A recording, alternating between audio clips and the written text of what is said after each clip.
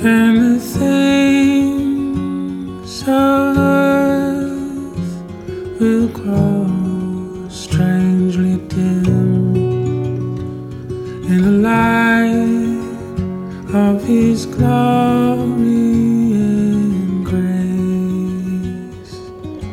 Welcome, everybody, to another episode of Trans Regret Snoopy Presents the Bible. I have a very special guest today. I have Housecat from Bible Buddies. Welcome. Hello. Happy to be here. Happy we've done this little Christian biblical exchange with you coming on my podcast, and now I'm on yours.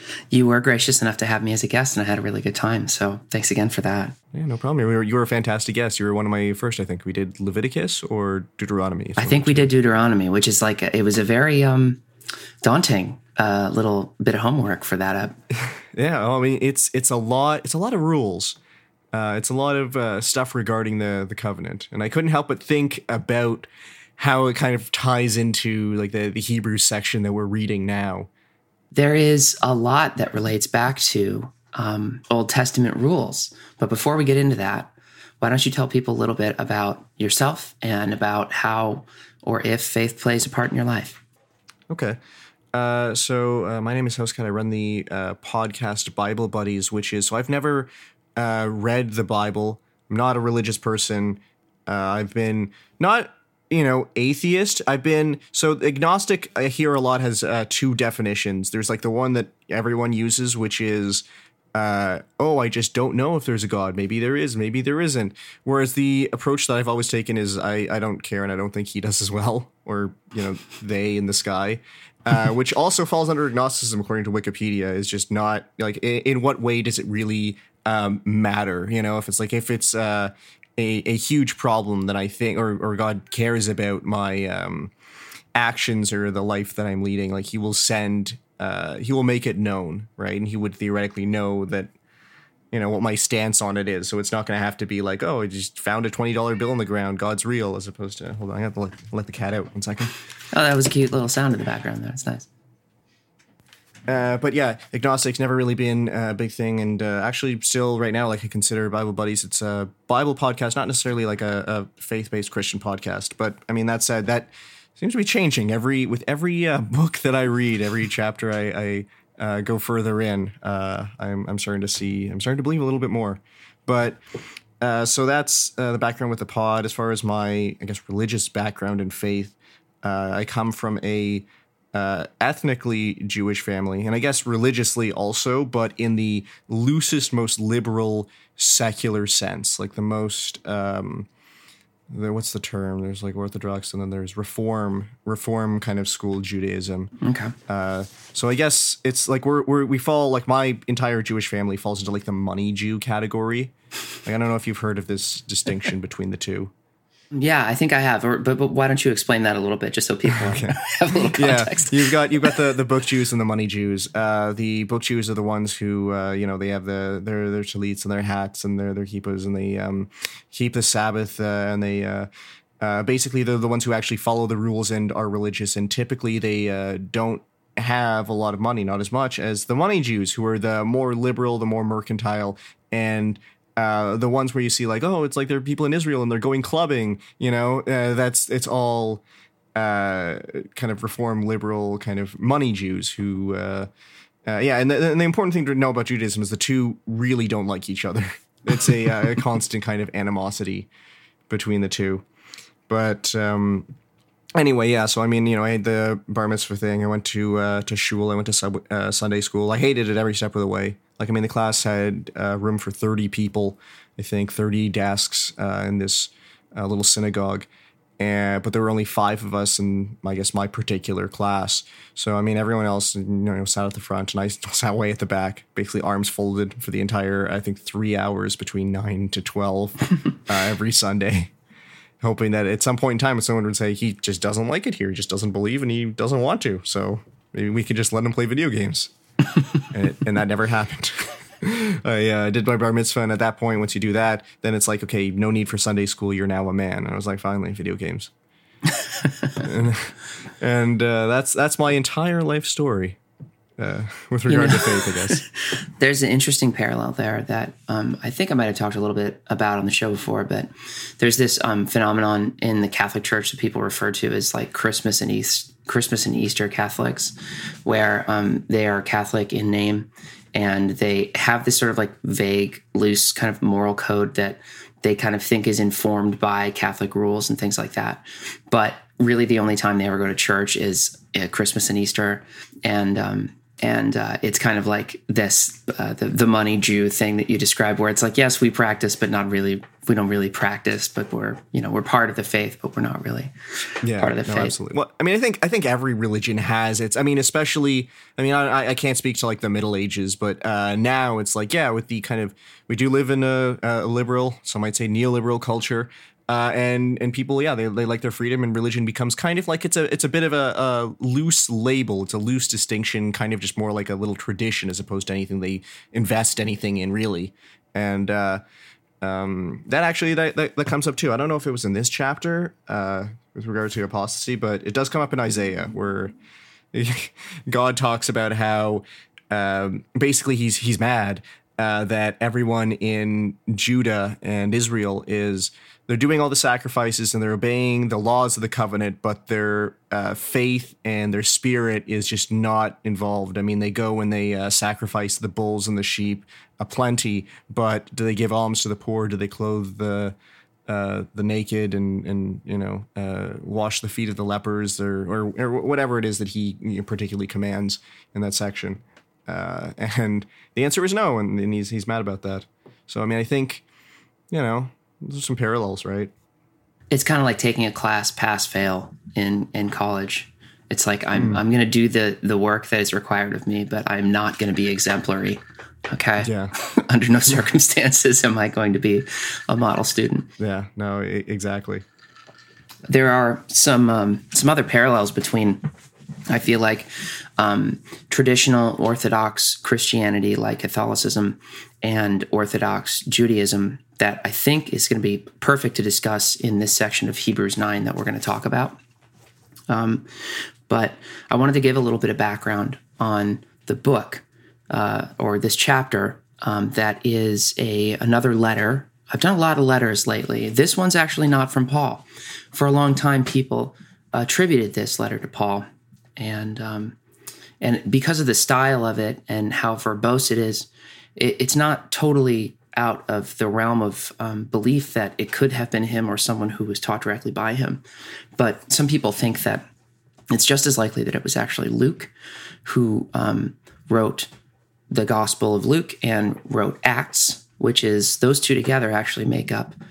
I saw the number somewhere. It's like more than 27% of the text of the New Testament actually is built of those two books. So Luke was actually a huge contributor to the New Testament. If it was indeed him, it's kind of consistent with his ministry or like his perspective on the world. Paul was largely a missionary to Gentiles, although he was like very, very traditionally Jewish before his conversion. His main missions out there, like in the world where he was trying to spread the message of Christ, were to Gentile regions, not to Jewish regions, largely. So it would make sense that this letter to Jewish believers, now again, this is people who believe in the message and the gospel of Christ, but are still identifying as Jews. So the voice has just a quick little description here in the beginning that I wanted to read before we jump into the ESV. It says, "This letter is addressed to Christian believers of Jewish descent in the last half of the 1st century AD. Possibly the original audience lived in Rome, since it was written by an unknown leader residing in Italy. For years it was thought that Paul wrote it, but the letter lacks his typical letter-writing features. Still, the themes of the letter, its style, and the reference to Timothy suggest that Hebrews comes from somewhere within Paul's circle of friends and coworkers. Because of its tone and structure, some have wondered whether this magnificent epistle may have originally been a sermon that was written down and later circulated as a letter. As Origen said, only God knows who wrote it." Which I think is so funny. We live in this age where everyone wants to verify everything. We have Snopes trying to verify things. Well, I mean, we have PolitiFact. We have people who are always trying to fact check everybody, and Twitter muting people because a tweet says that COVID-19 is caused by 5G or whatever. And with all of this fact checking that we do, we can't figure out of the most popular book that's ever been written and assembled and published. We can't figure out who wrote a large portion of these. Yeah, no, absolutely. I mean, I think there's something beautiful about that as well, because yeah, I mean, people are constantly striving for this certainty or proof as it, regards to like the Bible and kind of their little trivia. It's like, oh, actually, we think that this book was written in in 200 AD as opposed to like 150 as we previously assumed or something. When yeah, really, like there is an element of beauty in just saying maybe it came from the sky, maybe no one wrote it. It doesn't really matter so long as you're able to, I don't know, find truth in the words themselves. But that's a very good point. Yeah, I mean, but that said, it's also it's kind of, I think it's an intellectual exercise. It's like playing where you're like, oh, but like what if Paul didn't write this? That's the established kind of thing, and I'm kind of bored. What if it was actually someone else who wrote it? The field of like historical biblical scholarship is kind of like rife with like people that are trying to like disprove preconceived notions, which can be very illuminating for those of us that are like intrigued by certain things, or why would someone have written that, or how come this part relates to this other section, or how did the instances of Mary, which Mary Magdalene, which I've discussed on the show before, where there's all of these Marys in the Bible. And for so long, people all assumed that it was all Mary Magdalene or Mary, the mother of Jesus. And a lot of them are just other Marys, random other Marys in many cases. There's just a lot of Marys out there. Yeah, I actually, until a couple seconds ago, I was under the impression that Mary Magdalene and Virgin Mary were the same person. Oh no! Yeah, not at all. What is the? I mean, I guess when I get to the New Testament, that's why I'm reading the book. So yeah, to be fair, you're not there yet. What's the last book what's the last episode that you did? Just finished Isaiah. Recorded that one yesterday. Should be up. Oh, I mean, sometime next week. Let's say Wednesday, Thursday, something like that. Isaiah is a good one. It's incredible. I mean, it's a doozy of a book. It's like 60 something chapters, but my God, it's a wild ride. Really powerful stuff in there. Like there are usually I try and keep like short notes on certain sections, but there were some chapters where I'm just like, you got to read the whole thing. I think it's like chapter 24 or 28, one of the two, was just so powerful. I'm like, just read the whole thing. Just, so it's a minute of me just straight reading from the Bible, but it's that good. I think it's that compelling and that necessary to understanding the kind of, capturing kind of the essence of what that particular book is describing. I think I make a lot of different translations and different messages that are portrayed in different translations on this show, but it's almost like the really important parts of the Bible are powerful no matter which translation you're reading from. Like that's the coolest thing about this book, is that like it is such a universal like force of wisdom for so many people. And it's not because people haven't tried to distort it and make it their own and change the message in one way or another. But that like this thing has stood the test of time. Oh, absolutely. And I think it's like, yeah, it's the ideas. And this is kind of where when people get into like, there's all these translation wars that occur. Like, I mean, I think as in like the first one, Bart and, oh God, I can't remember who else was on that pod. But anyways, they were talking about like their various pet favorites for translations. Like one is like, oh, it has to be the King James because of the beauty of the language. And it's like, no, actually the Gideon is like the most straightforward. It's like, no, it's actually, and like looking online, people are like, no, it's like the NRSV because that most closely aligns with the Hebrew and Greek. And it's like, no, it's the Latin Vulgate actually closely, the tradition involved in it means that it's got the Lindy effect behind it. And every single one of them seems like none of them exactly hits the mark. It's more like a great averaging out, where one, like every new translation of a particular passage adds more depth and more meaning to a truth that we would never be able to put exactly in words, but you may be able to work around. It's like a color, right? Like assuming like you're describing, or like a number, you're like, oh, like what's the number 2? You know, how do you describe it to someone? Well, you'd say, okay, well, here's like 2 rocks, and you'd show them 2 rocks, and you'd say, here's 2 pennies, and you show them the pennies, and then like here's 2 like clouds, and over time they would get an idea. It's like, oh, okay, 2 is just the things that fit into this like pattern, and you have a general understanding, this platonic ideal of a thing that doesn't really exist, but definitely is. It's real, you know? Yeah, that's a really interesting way to put it. That's really beautiful, like describing a number or a color, like an indescribable thing that it will never be perfect. Yeah, I mean, color's not exact, because I mean, I think that the way I don't want to say we've sussed it out with regards to like it's just a light frequency that's moving at a because it's like the physical element. But what I'm talking about is like the pure, like it's purely abstract.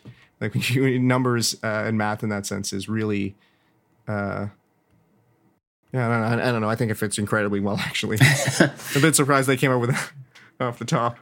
I've always found the King James translation to be kind of stuffy and difficult to read. And I don't know if it's because during my college years, I had to read so much Shakespeare, and I just got, and like Middle English and things like that. And I just got really, really tired of the doths and the thous and things. Oh yeah, no, absolutely. I think I tried to read like occasionally. So what would happen is, because I have a revised standard version or the new revised whatever, because of university, I had to do it for a course. And so I was like, oh, let me find it online. But apparently it's like heavily like copyrighted. Like they don't like to share it around because it's like an academic thing, and you're rent seeking involved. So I'm like, oh, I'll just look up the King James. And I would look up the passages and be like, I can't read this. I can't understand this passage that I just read in the physical book. But now I'm looking at it online, and it's like, what the hell is going on? What? Anyway, I understand how people can look at it and just you kind of eyes roll back into their heads, and then they collapse and start seizing and foaming a little bit.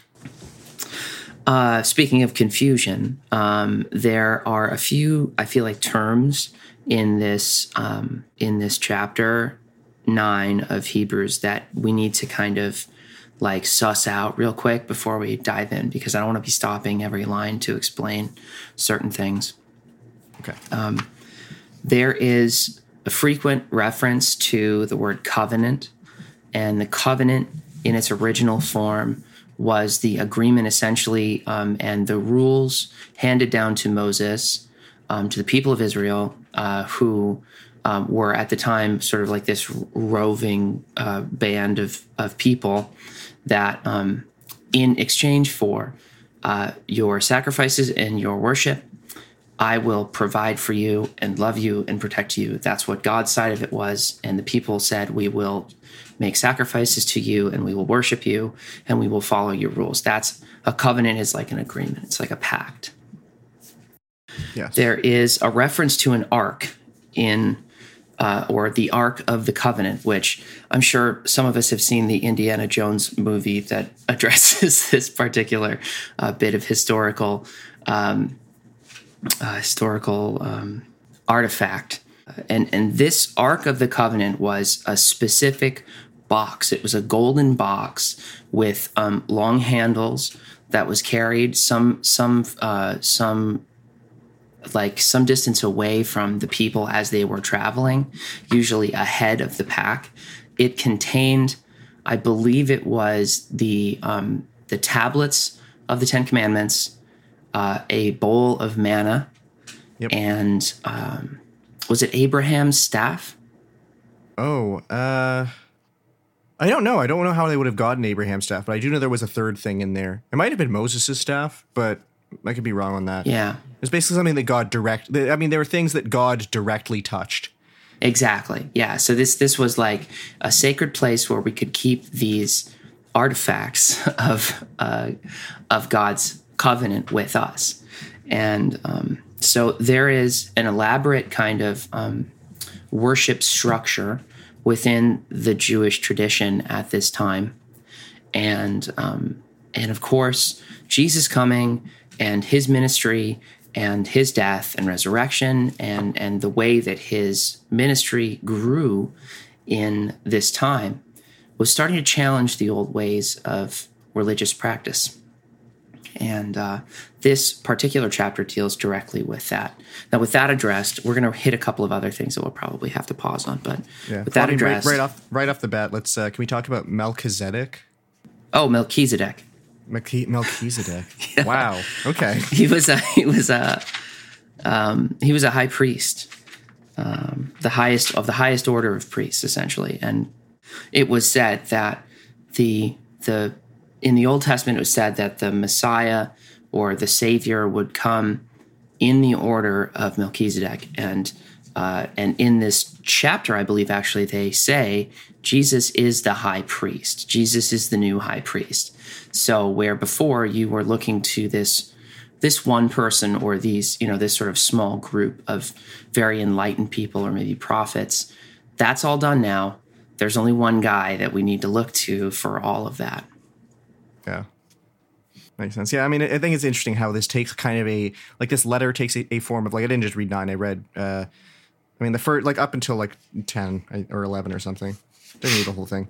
But how it takes the form of kind of a very logical, kind of almost legal argument where it's like, okay, well, as you remember from Genesis, you have Melchizedek who acts as an intercessionary high priest, quote unquote, for eternity with God and, within the covenant that Abraham also made with the, like, circumcision. That was, like, where it all started.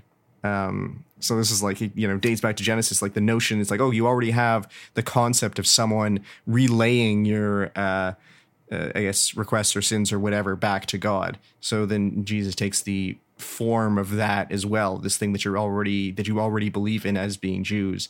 And now, why then, would this be an exception to that? Why would it be impossible for Jesus to act as an intercessionary and kind of medium between man and God?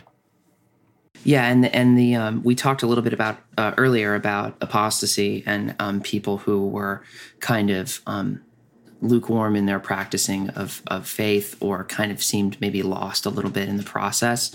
And there is actually a really cool little passage in chapter 5, verse 11, where it says, "About this we have much to say, and it is hard to explain since you have become dull of hearing. For though by this time you ought to be teachers, you need someone to teach you, again, the basic principles of the oracles of God. You need milk, not solid food. For everyone who lives on milk is unskilled in the word of righteousness, since he is a child. But solid food is for the mature, for those who have their powers of discernment trained by constant practice to distinguish good from evil." So they're not saying that you're not true believers. They're not saying that this group of this particular church is absolutely off track, but they have basically, like, regressed to this baby-like state in their faith, where they can only be fed like breast milk of knowledge, because they're not ready to eat solid food again. Yeah, they can only have the milkies. That's the only thing that will sustain them. So you mentioned that this particular chapter was aimed at, Hebrews who had already converted to the word of Christ. Yes. Okay. I was because I was reading it. I didn't catch on to that. So I was like, oh, he's preaching to Jews who have yet to believe in it. But this is like, he's explained to them how it's simply a natural extension of Judaism. This is like the new covenant, which, as you all know from reading the Torah and the Haftorah, is stuff that you already believe in. This is just like the next logical step. Your children, and you need to take the next. This is the path forward, right? As opposed to don't remain in childhood or kind of baby mode. It's time to become adults and believe in God, believe in Christ. That's such an interesting challenge to the old way of things, because I think that at this point it had been so long since the old faith had been established, and people had become quite comfortable in the way that they believed. And I think a lot of them, in theory, thought, this Jesus guy is groovy. Like, he seems pretty cool, and what he has to say is really nice. And I really like this idea of being forgiven for my sins by his sacrifice, so that I don't have to kill any more of my goats. Gonna wait until the dog stops barking. Sorry. there were a couple of cases in the Old Testament where it was humans, but or they, God said that it would have to be, and then of course it didn't wind up being in the case of. Well, I mean, that's like in the Abrahamic kind of times, like human sacrifice was. I don't want to say a bit more, like it happens a bit more, and then after that it's like that. But I mean, he does actually require, like with human sacrifice, he kind of wants, especially when they're taking Canaan, or like what would become Israel. God is like, I thirst for the blood of the Canaanites, right? Kill them all and spill their blood in the soil so that I may drink it, and stuff like that. That's actually a passage. I'm gonna do an episode about that.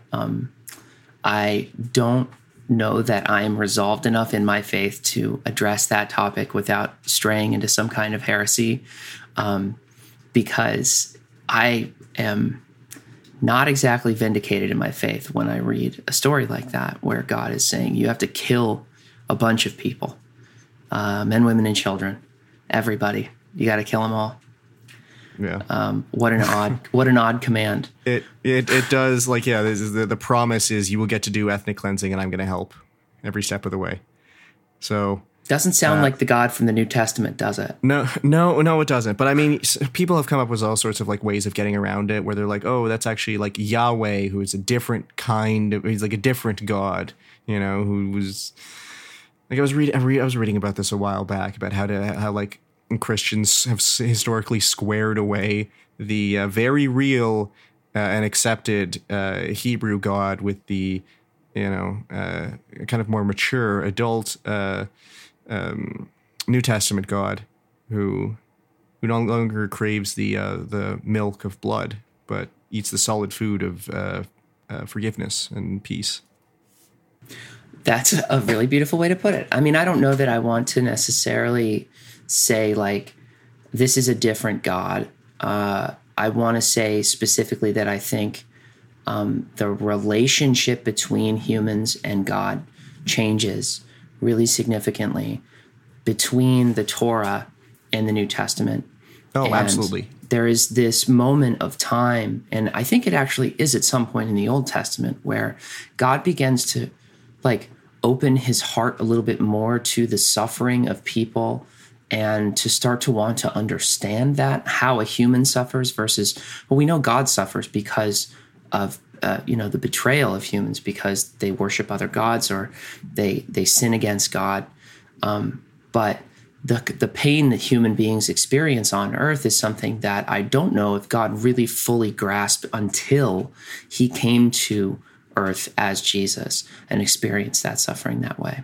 Yeah, no, absolutely. And that's something that, I mean, when we talk about heretical opinions, one that I have occasionally flirted with is the notion that in the Old Testament and the Bible that I've kind of been noticing is that God seems to not be completely omnipotent, because he learns a fair bit from humans, as we go along. I mean, even going back to Abrahamic times when he wants to completely wipe out Sodom and Gomorrah, and Abraham is like, well, hold on a minute there. What if there are 50 good people within the city? What if there's just one good person? Would you, not for one person destroy a whole whatever? And that happens actually a bunch of times where people, actually, I think it's mostly, it's like Abraham and Moses most of the time, stay God's wrathful hand by reminding him of, the kind of consequences of, or like the pain that he would inflict, It's like almost like he's not aware really of, like the mercy that he purports that he gives, or says that he gives out. It's really fast. It's almost like before the exercising of holy power like that and destruction was almost like we just spray like a pile of ants with like insecticide, or like we kill like rats that are around in like huge numbers because we don't see them as like things that are capable of suffering. And it's almost like in that way, this is really heretical, I'm sure. I bet I sound extremely unholy right now. But there is just this distance that God has from human suffering, that I think was probably a wedge that humans created from the fall, from the original sin, from when humans directly disobeyed God and said, no, I think I got this. I'll take it from here. But yeah, I mean, this new covenant, the new covenant connects God to human beings inextricably because God became human on earth. Yeah. And I can't help but wonder whether it's now we're going to full heresy here. But so as we all know, so man ate the fruit from the tree of knowledge, and one of the things about it was that you'll gain kind of a command of knowledge similar to what God has, right? Like I can't remember the exact phrasing, but it's like, yeah, you gain access to kind of godlike knowledge. And that was at the point where we didn't become I don't want to say peers to God, but like, the notion that now there are actually possibly things that God could learn from us and kind of grow together. To me, that idea is like incredibly exciting. It's like, you have this being that theoretically is, perfect in every way. Like I think in Job, they talk about like, what does your, righteousness mean to one who is righteous beyond righteousness and who is, strong beyond strong and all of that? What is that? What is any of that you offer? What do you have to offer him? And the notion that maybe there is something, however small, in the way that humans live that, God isn't able to, quite understand even until he becomes, takes the form of Jesus. Then I don't know. To me, that's kind of like it's a kind of a beautiful idea in form as far as the story goes of our relationship. Yeah, it is really beautiful. And now that we've done our daily heresy, I think it's probably best that we just dive into the text because that is giving the perfect amount of context for what is happening here. In the eyes of Jewish elders, those who weren't following the way of Christ, I'm sure that a lot of this seemed pretty heretical at the time, didn't it? Because they were saying, oh, a new covenant. No, hang on. We have a covenant already. Let's not mess with that. But let's go to chapter 9. In the ESV, it's labeled the earthly holy place. Now, even the first covenant had regulations for worship and an earthly place of holiness. For a tent was prepared, the first section in which were the lampstand and the table and the bread of the presence. It is called the holy place. Behind the second curtain was a second section called the most holy place, having the golden altar of incense and the Ark of the Covenant covered on all sides with gold, in which was a golden urn holding the manna, and Aaron's staff, not Abraham. There we go. And the tablets of the covenant.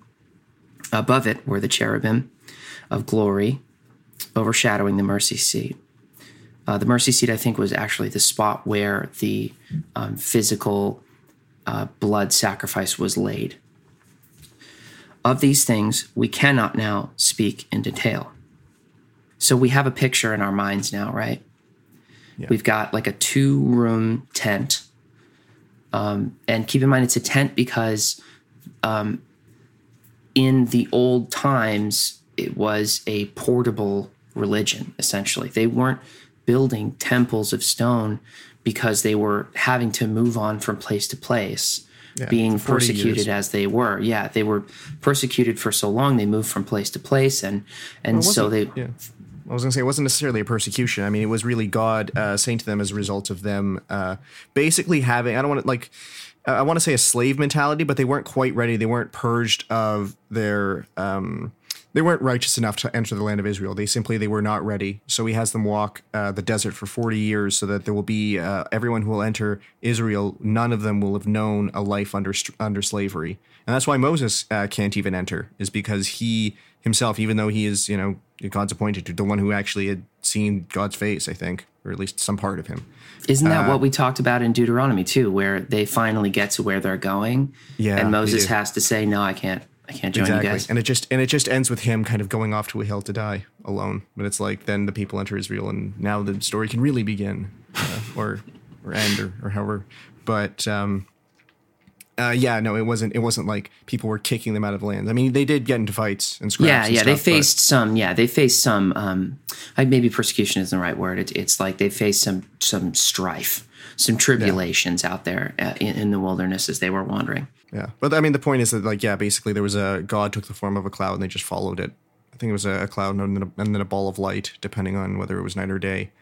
and yeah, they just followed wherever God led them. And my guess is he just kind of went in a big loop for about 40 years, and then and then they finally got to Israel. So it wasn't necessarily a kind of like the modern conceptions, like, oh, and the Jews were kicked out of Spain, and then they were kicked out of Germany, and they were kicked out of France, and they were kicked out of the Netherlands, and then, you know, that kind of thing. It was different back then. Yeah, well, nation states were kind of a different. There wasn't really a traditional boundaries in the way. There were definitely kingdoms and things like that, but there were no border patrols between countries then. They were just wandering. But obviously now, in the context of this letter, they are in, and it's this particular group of Hebrews, of Jewish believers of Christ, were settled in a city, and it may have been Rome, which would have been the center of all civilization at the time. Jumping back in at verse 6, these preparations having thus been made, the priests go regularly into the first section, performing their ritual duties. But into the second, only the high priest goes, and he but once a year, and not without taking blood, which he offers for himself and for the unintentional sins of the people. By this, the Holy Spirit indicates that the way into the holy places is not yet opened, as long as the first section is still standing, which is symbolic for the present age. According to this arrangement, gifts and sacrifices are offered that cannot perfect the conscience of the worshiper, but deal only with food and drink and various washings, regulations for the body imposed until the time of Reformation. So it seems like the writer of Hebrews here is saying that they created this way of praying because it was like the best that they could do at the time. Yeah, I mean, makes sense. It was incredibly extravagant with their kind of living conditions at the time. So it really kind of shows their commitment, actually, that they were able to maintain that. The first thing that came to mind for me was the elaborate rules and regulations that have been constructed by the Roman Catholic Church and really a lot of little c Catholic churches as well, Orthodox, Russian or Greek Orthodox. And the traditions that are in place that kind of keep people away from that direct personal contact with the holy presence, right? The Holy Spirit isn't in that first tent. The Holy Spirit is in this practice. The Holy Spirit isn't in that first tent, only in that second tent, which only the high priest can go in, and only once a year can he go there. Yeah. It's a kind of intercessional thing. Like, I can't remember, I was reading certain churches, and I don't know whether it was like pre-Vatican II or whatever, but it wasn't that everyone took the sacrament, like the wafer and so forth. It was just only like the priest would do it, like the one guy. And still today, I think their church is definitely where, the people in the congregation just kind of stand and watch as the single priest does it. That seems like an odd practice because the sacrifice of Christ and this creation of a new covenant, the covenant of forgiveness, and like the end of needing to make blood sacrifices to God, because this sacrifice was already made, should have leveled the playing field in some way or another because of this sort of like universal sacrifice and universal salvation. But a lot of churches that formed around the second covenant didn't really level that playing field. What they did was created a new kind of power structure that created a new kind of bureaucracy around practicing and holiness. And I've always found that very strange because, and this is the little bit of Protestant in me, I think, that sees a passage like this and goes, well, that just sounds like some super Orthodox Catholic churches that I've seen, just as much as Orthodox Judaism. I mean, it's like we have the rules and we ain't changing them. Yeah. No, people find a way to morph what is different into something that's familiar to them, even if, what was familiar was the problem, and like that's where you're trying to change it. So I think that's it's the story old as time, yeah. Yeah, and in verse, this particular concern gets directly addressed in the next verse. The header in the ESV again says, redemption through the blood of Christ, verse 11. But when Christ appeared as a high priest of the good things that have come, then through the greater and more perfect tent, not made with hands, that is not of this creation, he entered once for all into the holy places, not by means of the blood of goats and calves, but by means of his own blood, thus securing an eternal redemption. So we don't have a tent. Christ did not enter into the tent of the practice of the old way. He entered into this new and greater and more perfect tent, that is to say, the actual holy place. He didn't enter into, in his death, he didn't go to the Ark of the Covenant. He went to heaven to atone for us and then make that redemption possible, not through the doors of the tent, the second door of the tent, but to God. Does that make sense? I feel like I'm explaining that in kind of a confusing way. No. I mean, it's like on Earth you have the Old Covenant, which is man constructs the tent, and then you have man interceding to God by offering blood sacrifices within the holiest of holy in the deepest chamber of the tent. Whereas now with this new covenant, it's Jesus who is going directly to God instead of to the tabernacle, which is just touched by God. The tent is not man-made; it is the kind of like perfect ethereal heavenly tent, and Jesus is up there, and the blood that he's offering is not of a cow or whatever. It's his own, right? That's his sacrifices. He is not only interceding on behalf of like us, but he's like using himself and it's a deeply personal kind of sacrifice and offering to God on our behalf. And the unique position of Jesus in the world as a man, but also in heaven as God, creates this really interesting, like this image of him going up to heaven and like having a conversation with God about, okay, here, I made the sacrifice, I died, I went through with it. Can these people be saved now? Where, in traditional Christian theology, Jesus is God, so he's talking to himself, or he's reasoning with himself, or has the conversation already been had and he's just there, like he kicks his feet up and he goes right on. Yeah. There's a lot of Buddy Christ in my brain a lot of time.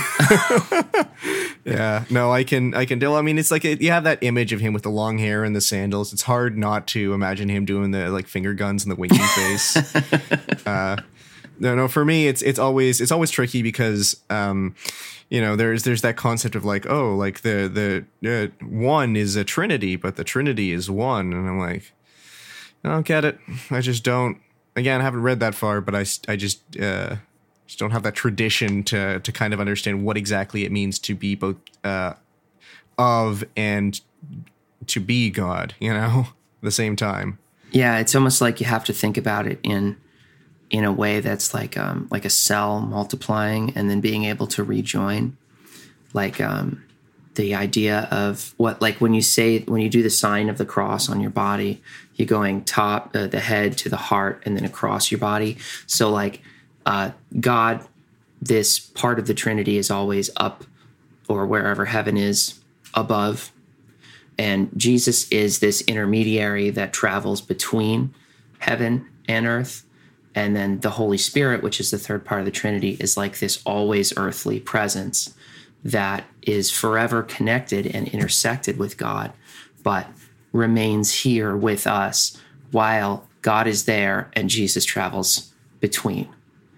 Does Jesus go back and forth multiple times? Well, I guess he does, but I mean, like in more than twice. Does that happen, or is that? Well, it's said that he's supposed to come back again, in Revelation, which is like at this time they were thinking that it was going to be very soon, and obviously that's not what happened. Or maybe it did. Yeah, and I was going to say, this is hell, and we're all just here forever. I have toyed around with that. I remember in one of my more suicidal moments, I was thinking like, but if I do it, I'll probably just wind up back here. It couldn't possibly be worse than Earth. Yeah. So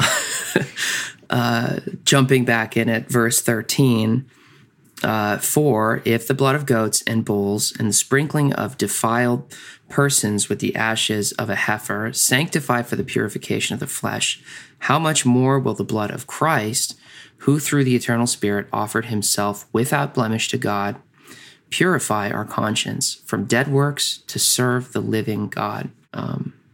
The accusation of dead faith, like faith that is not alive, is something that's often like lobbed at like Christians who aren't faithful, or who sin. Like sin is a form of death, and you are dead in sin until you become reborn in Christ. Or it's also something that Christians kind of throw at other religions, where it says, you worship a dead God, a God that's gone, or a God that is far away, and my God is here and living and right now. Interesting. Not entirely fair, I don't think, and not charitable enough, I don't think. Even if you are a devout Christian, your place is not to be judging other people. That's God's work. As a reminder, we've been over this before. Yeah. No, of course. It's only he can judge. No, I'm kind of conceiving that notion of dead faith. Like, for some reason, to me, that's like it's resonating, but I'm trying to put into words exactly what is resonating within, like, in the sense that it's almost kind of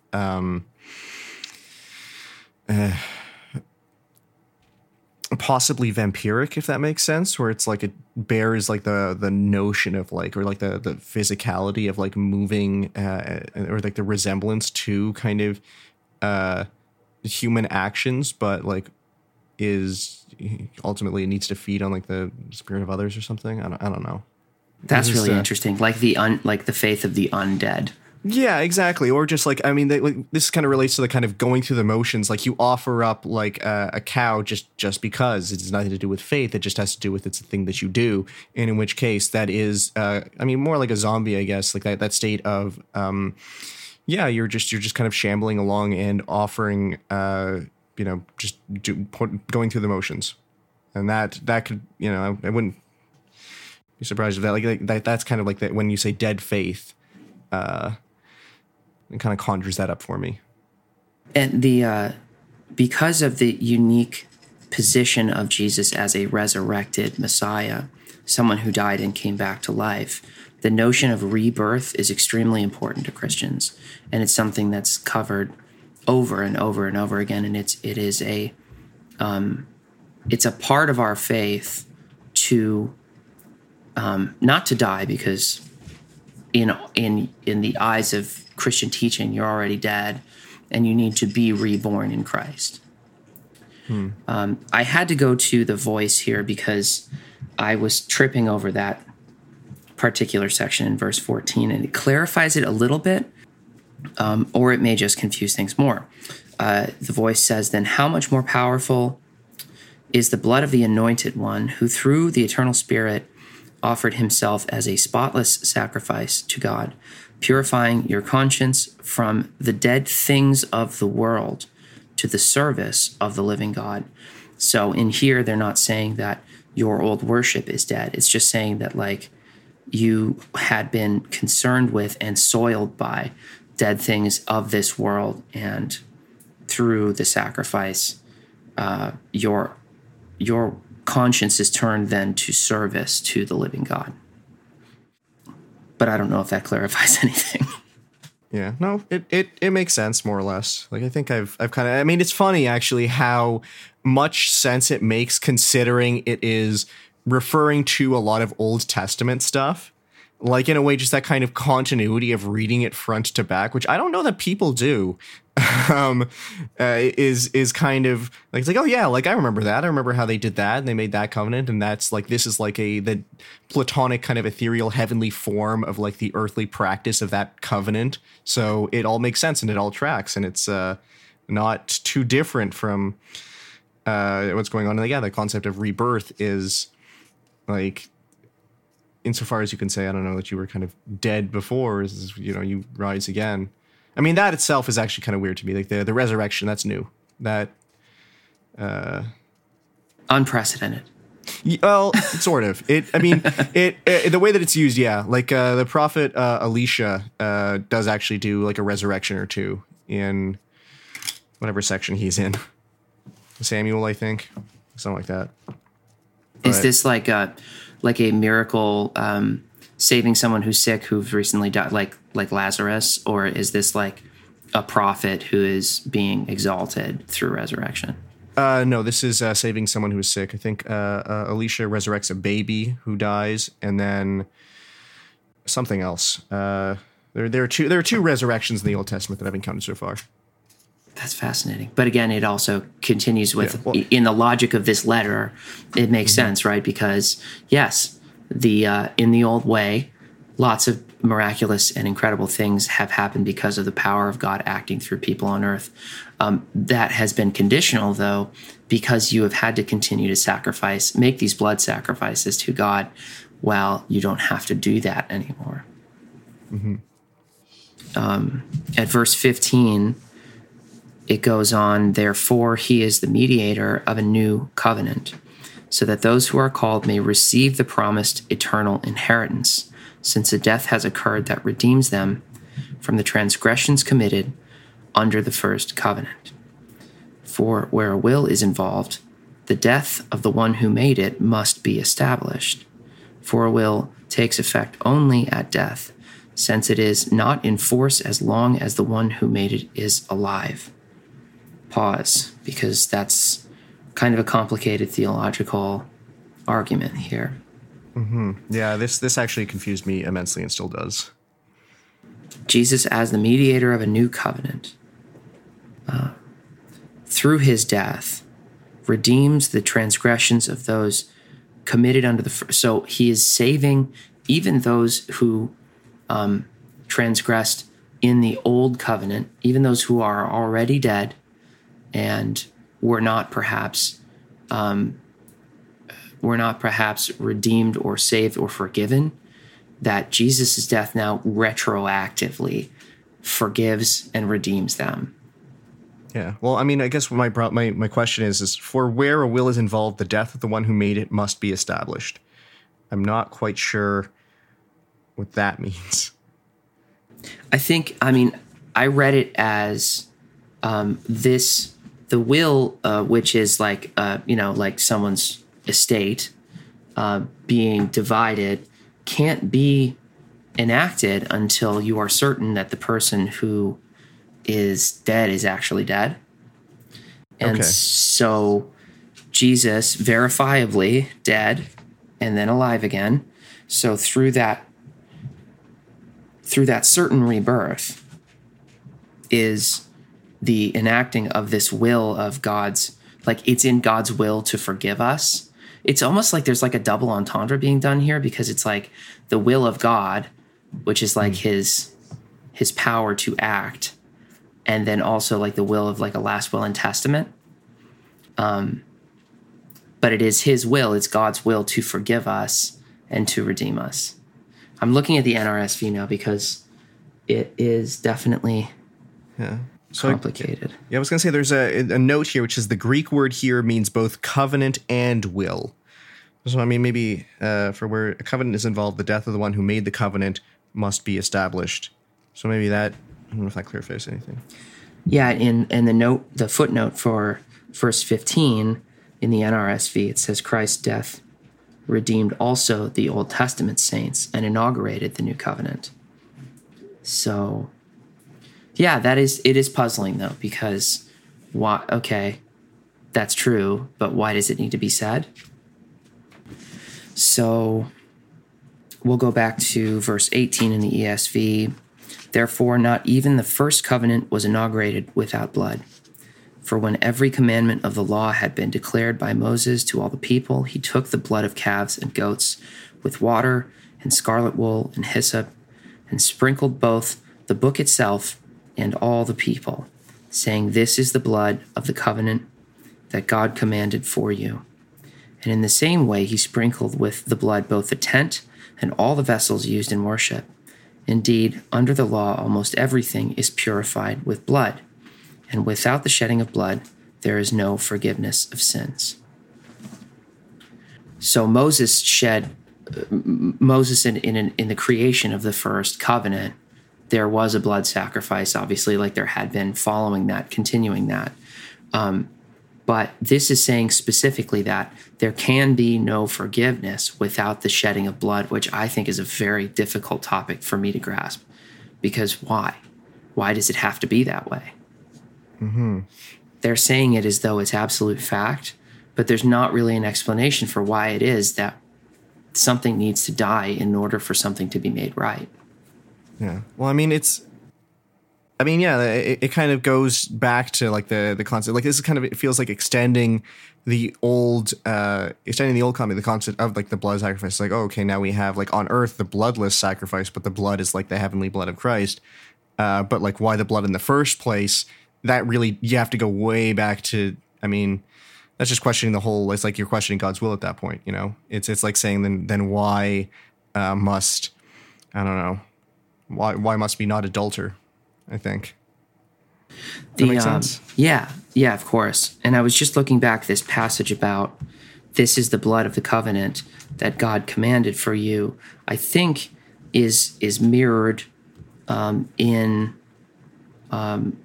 the passage of the Last Supper, and I'm trying to find which book it's actually in. But Jesus said, "This is the blood, my blood," where he's essentially holding up this wine. This is my blood of the new and everlasting covenant. So again, we see where the New and Old Testament kind of align in their own way. Mm. Gosh, I guess home stretch. So let's go on to verse. Sorry, I don't think you usually get this much in-depth reading from your guests. No, I love it. We're actually puzzling out, piecing out the Bible. Honestly, man, it is fun. I will say that. There's so much to.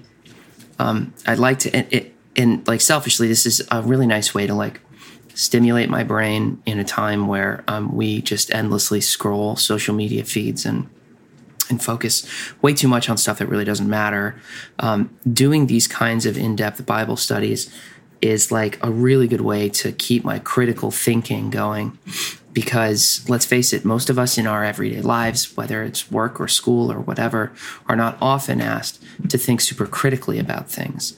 We might have difficult jobs, but they don't usually involve analysis or metaphor or things like that.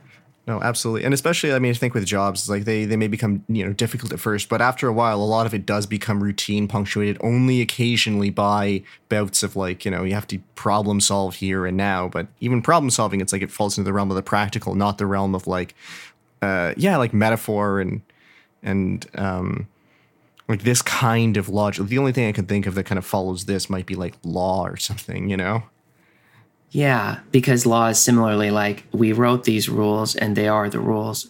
We don't always have a why. Yeah, exactly. But like an if then, why not this? If it must be blood, then why not, blood of who what qualifies as blood? Who can give it? If there must be blood, then how much? In what form must it take? Et cetera. Like these are the little questions where I can't help but think that it's like, oh, maybe like, people do say that Jesus was a Jew. Maybe he was like, hey, wait a minute. I got a little loophole here. I got an angle. I can save everybody with this one little trick that. We live in a world, too, that is so scientific and so obsessed with the how that we cannot think of like reading the Bible or analyzing this or trying to get into Scripture in a serious way, as though we're going to be able to approach it with some kind of algebraic formula that's going to make it all make sense. Right? I mean, there's not really a specific solution to the things that seem very confusing in this book. Yeah. No, absolutely. It's and that's why people have been studying it for like thousands of years, is that even now with like, millions or however many people who are like really dedicated and have been dedicated to studying the Bible, like there are still many, many, many questions about the Bible and, how it relates to us.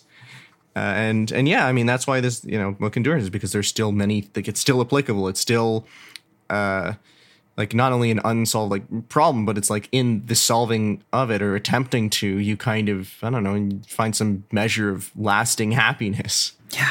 So there's something incredibly comforting about that. At verse 23, it says, "Thus it was necessary for the copies of the heavenly things to be purified with these rites, but the heavenly things themselves with better sacrifices than these. For Christ has entered not into holy places made with hands, which are copies of the true things, but into heaven itself, now to appear in the presence of God on our behalf. Nor was it to offer himself repeatedly, as the high priest enters the holy places every year with blood not his own.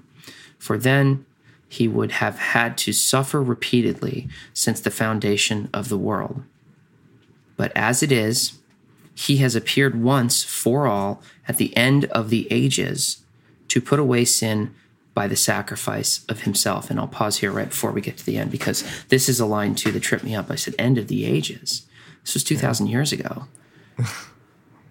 So is this a reference to them thinking, and I think it is, but is this a reference to them thinking at the time that the end was near and that it was imminent, that the world was coming to a complete end?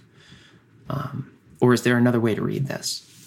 I mean, I kind of interpreted like the end of ages is just like whenever the end, and no one, like whatever's that quote, I don't know if I've actually come to it yet, but no man can know the hour, right? It's like you can't know when things are going to end, but you do know that they will eventually. That's I feel like that's, prophesied or made clear at some point that life on earth, or this earthly life, is not eternal.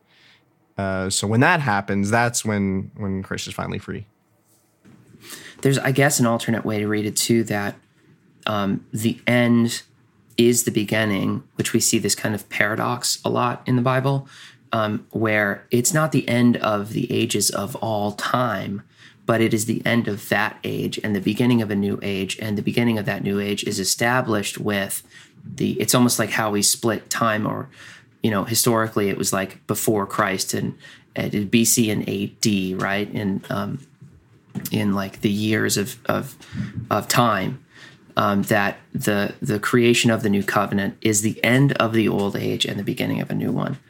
Yeah. And so, okay, so here's an interesting question. So the way that I was kind of reading this chapter before we got to this line, like this specific section, was I was reading it as in the same way that the high priest would offer the blood sacrifice once a year within the covenant.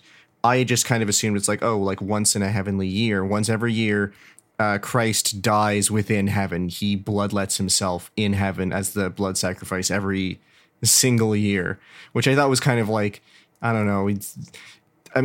Sad, right? Mortifying, but also kind of beautiful. It's like, that's continual pain, eternal, right? But for our sake, versus here, it just seems like he just dies. He dies once, he does the sacrifice once, and then that's it for everyone, which, also very noble, not to diminish, but surely dying infinity times is slightly more magnificent than just dying just once, right? Sure. And like the concept, that's actually, like, I've never heard anyone sort of hypothesize that before. That's really, really interesting. And the idea of dying in heaven, like, what does that mean? If he gives himself like is it really like, could it be a bloodletting or something? But yeah, the language in this is saying it's once for all.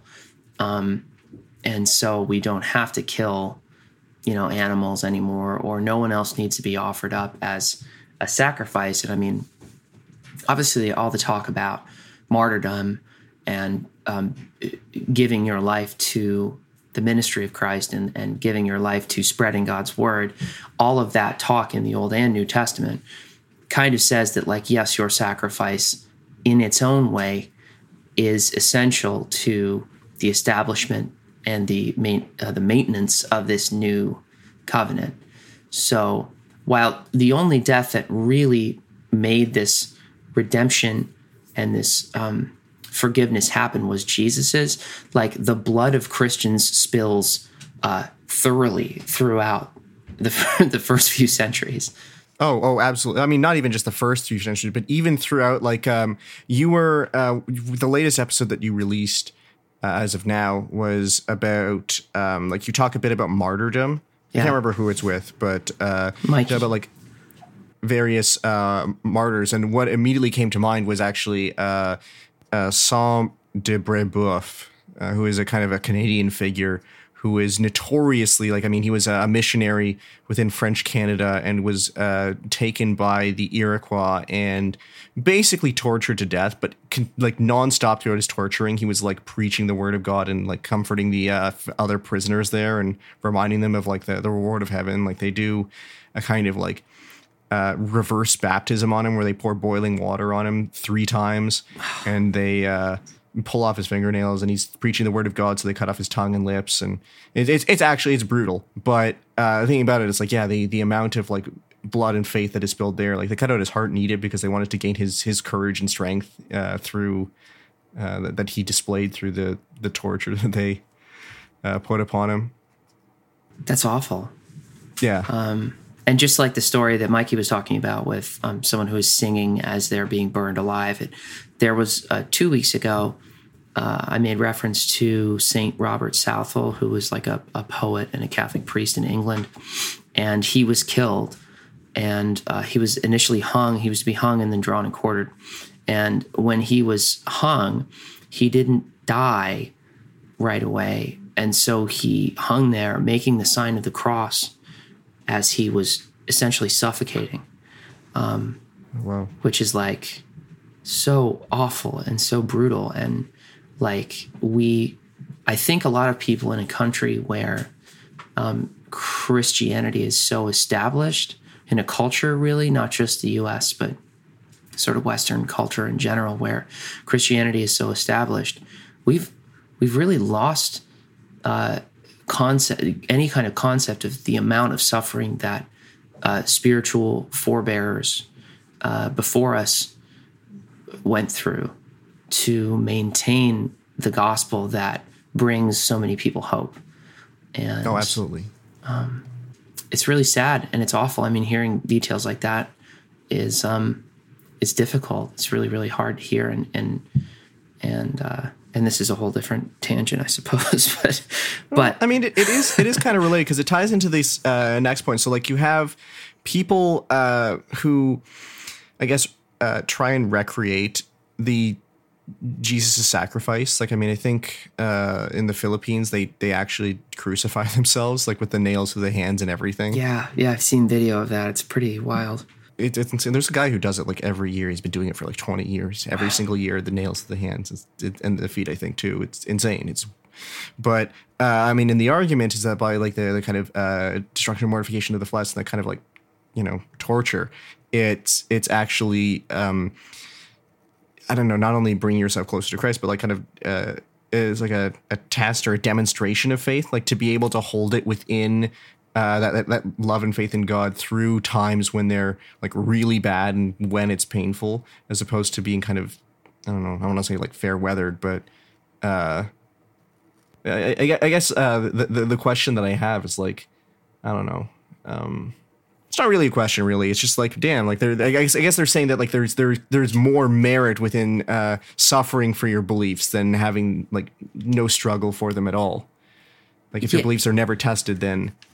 But then again, whose beliefs aren't tested, right? Like even someone who lives a theoretically, idyllic life in North America, right, free of persecution as a Christian, would probably think that like being stuck in traffic, right, like that maybe. Well, that's kind of that's a flippant example, but I'm thinking like, okay, like the death of a close loved one, no one is immune to that, and to that may be, comparatively, relatively also, a test of one's faith or something. And there's a big difference, though, between like voluntarily causing yourself pain and being caused pain because of your faith. Like if you do this sort of thing, like voluntarily crucifying yourself every year in the name of Christ so that you can understand what he went through, in a way, I think it's kind of a beautiful practice. I think it's probably horrible. it probably feels horrible, and I can't imagine wanting to do that. But if you do, don't mistake that for the sort of pain of persecution and being killed because of your faith. That's a much different example of suffering. Yeah, no, I agree. I agree with that completely. Verse 27.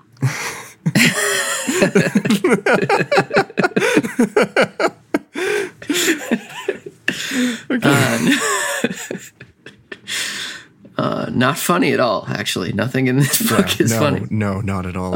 It's very serious. Very serious, but wow, that got really heavy there for a second, didn't it? Well, we needed to break some tension here. And hey, we're almost done. Yes. So let's finish this one off. I feel like we get mired in like the pain and suffering of it all.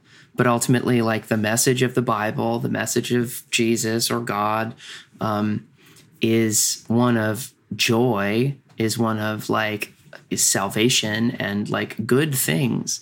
So it would behoove us not to just focus necessarily on all of the awful pain and suffering that we go through in our lives, and that occasionally it's important to go, things are, I feel relatively comfortable. I get to talk to my friends about the Bible. I get to laugh with them, and I get to have good times with people. And isn't that a blessing in its own way?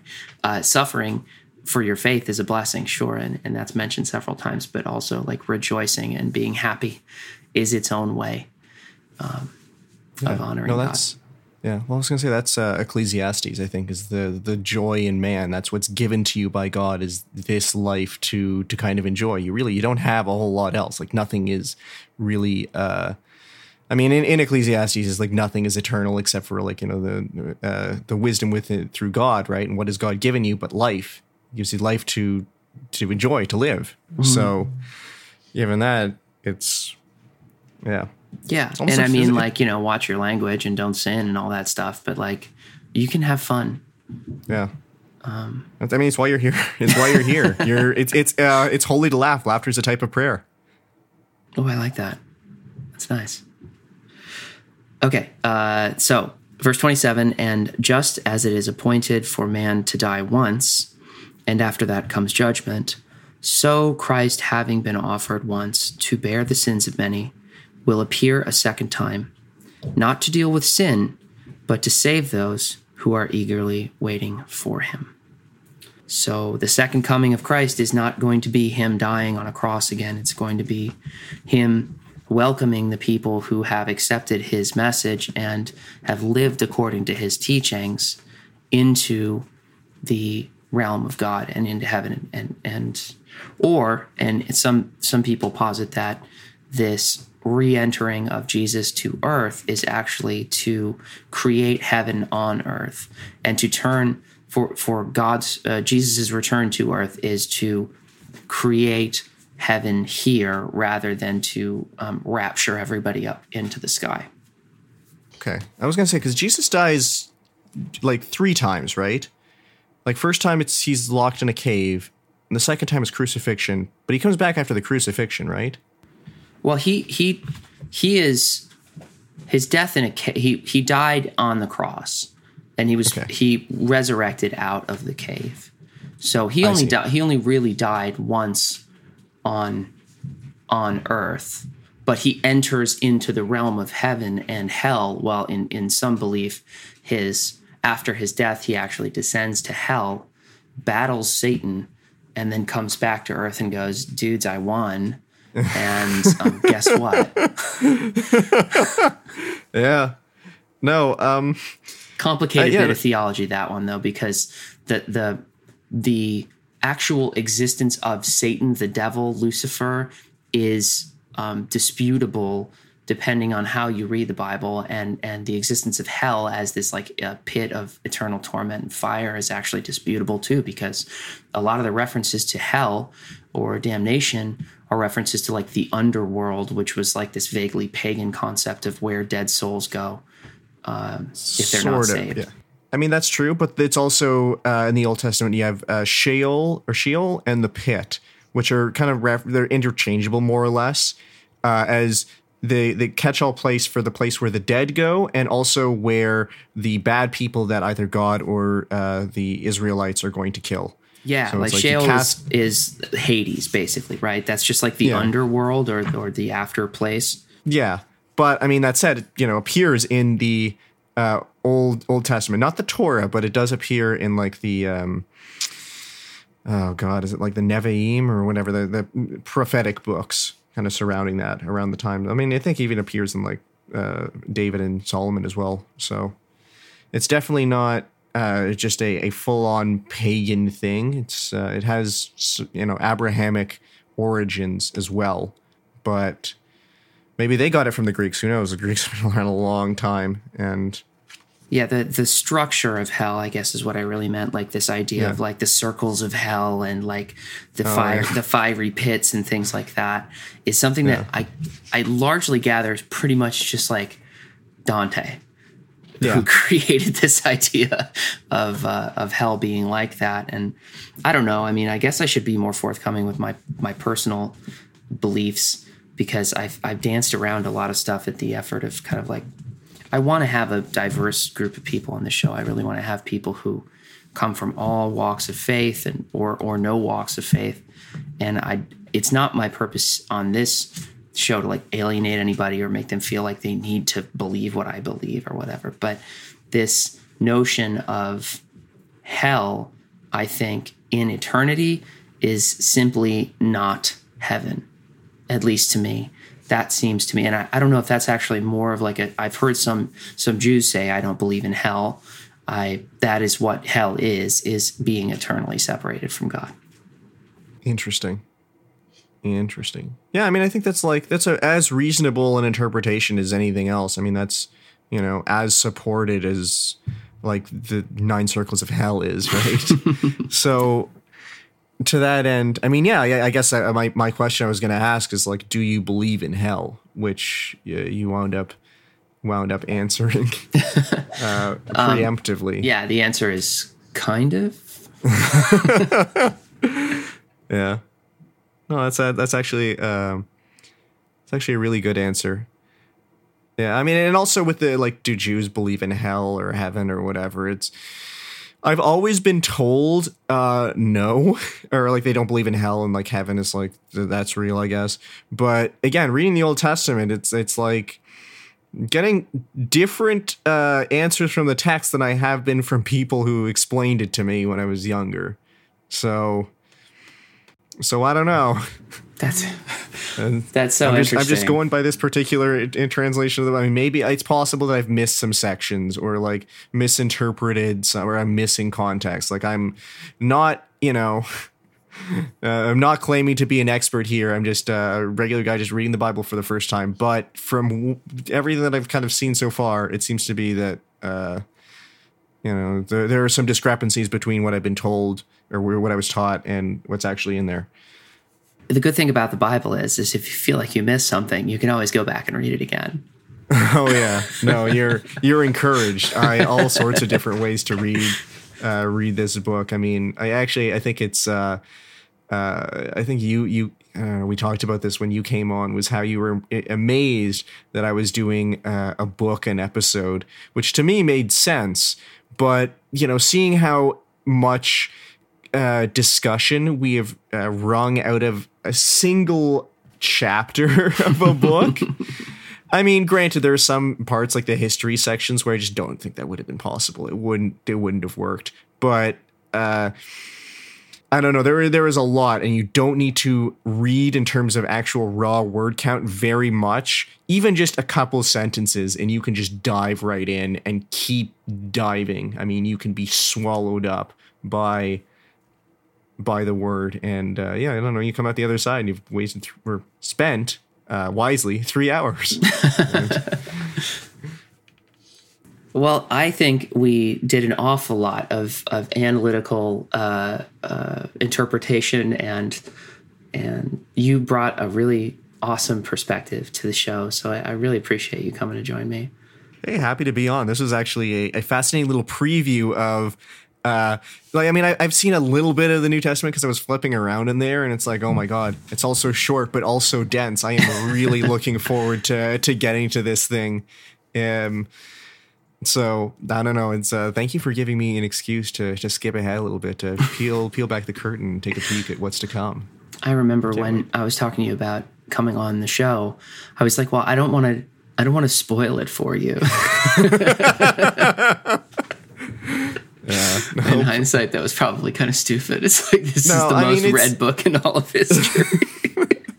I mean, even then, there are a lot of things that I just do not know. But it's also like, yeah, now that I know that there are many different types of Marys, that doesn't diminish the experience. I'm always of the belief that there are very few mediums that spoilers actually matter for. And if they like the enjoyment of a show or movie or whatever relies on you not knowing exactly what's coming next, you can't read it again. It's not a very good medium or show, you know?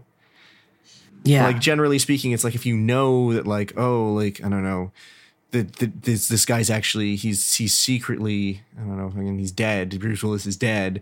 Then, it's a spoiler. You know, like, I knew that watching the movie, and I'm like, okay, but I see how this scene, it's like, technically, they're not in the same shot together. And, oh, she's like not looking at, and when she says, okay, she's saying it to the weight. Oh, I see how this is done, you know? And you like, it builds the kind of appreciation for it as an art rather than being just kind of, I don't know, it's kind of like how babies like to rewatch the same show over and over again because they know what's coming and they get enjoyment out of like pattern recognition. So for me, like an enjoyment of a show, it's like, oh, I kind of knowing what's coming. It's like, there he is, the ghost, you know? It's like I'm a baby. I'm a baby in the brain. But I think a lot of people are too, so. Yeah, and you're fed spiritual milk instead of solid food. Exactly. So, keep drinking your milk and spoil yourself all you want. Spoil yourself, kids. I was just thinking about a guy reading the Bible for the first time, and he gets to the point in Matthew where Jesus is crucified, and he stops and goes, wait a second, he dies? So there's a new type of guy for everybody, just in case you were looking for a new type of guy. Yeah. Do you want to give anybody some plugs? You want to send out your social medias or your why don't you plug your podcast at least for everybody? Yeah. So this is House Cat. I go by @SexistHouseCat on Twitter. And the podcast that I do is called Bible Buddies. The Twitter is, I believe it's @BibleBuddiesPod. All one word. I can be found on pretty much any Spotify, whatever podcasting app. I think if you just look me up, just Anchor, the website, basically I upload an episode there and it spits it out to like 20 different sites. So if you just Google it, you should be able to find it, all that information there. As far as other plugs I have, that's pretty much it. Trans Regret Snoopy Presents the Bible is a fantastic podcast. I recommend you all check it out. Thank you so much for coming on, and everyone go listen to Bible Buddies. It's an interesting concept to hear somebody go through in such large scale the Bible book by book for the first time, and House Cat, you are a brilliant mind. So thank you for what you do. Thank you. I'm blushing. The poem that I selected for today's episode is by Louise Gluck. The poem is called The Vita Nova. You saved me, you should remember me.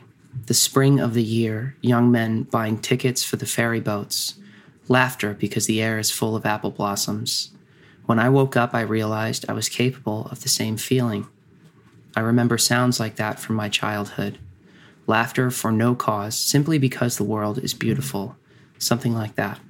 Lugano. Tables under the apple trees. Deckhands raising and lowering the colored flags. And by the lake's edge, a young man throws his hat into the water. Perhaps his sweetheart has accepted him. Crucial sounds or gestures like a track laid down before the larger themes. And then unused. Buried. Islands in the distance. My mother holding me out a plate of little cakes. As far as I remember, changed in no detail. The moment vivid, intact, having never been exposed to light. so that I woke elated at my age, hungry for life, utterly confident by the tables, patches of new grass, the pale green pieced into the dark existing ground. Surely, spring has been returned to me, this time not as a lover, but a messenger of death. Yet it is still spring. It is still meant tenderly. Thanks, everybody. I know you'd like to line dance. Everything's so democratic and cool. But baby, there's no guidance when random rules. I asked a painter why the roads are colored black. He said, Steve, it's because people even know highway will bring them back. So if you don't want me, I promise not to linger. But before I go, I've gotta ask you, dear, about that tan line on your ring finger.